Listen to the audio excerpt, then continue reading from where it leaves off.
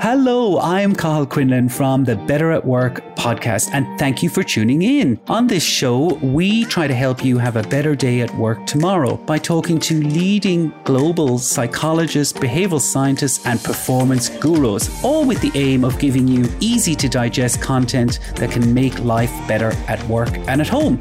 We want to say thank you to all of you who listened for season 1. You made our show, and thank you for all of your interactions with us. Our show got nominated for a Bullseye Award at the Australian Podcast Awards this year. We were so delighted. So thank you for your amazing support. Also, a huge thank you to all of our guests in season 1. We had some amazing guests, such as Caroline Webb. At that moment of decision where you're trying to decide, do I do this thing that I know I said I wanted to do? Your deliberate system, very easily overwhelmed. So how can you make it easier? Bruce Daisley. I always tried to craft presentations that were attention-grabbing, fresh, new. My goal was I never presented the same presentation twice. And Molly West Duffy. We're going to have more emotions at work, and it's going to be even more important for us to share those emotions. Now, we are back for season 2, and I couldn't do it without my fantastic friend, Annette Sloan. Hi, Cathal. She'll be helping me to get the key insights from our guests so that you can take them into your job and life tomorrow.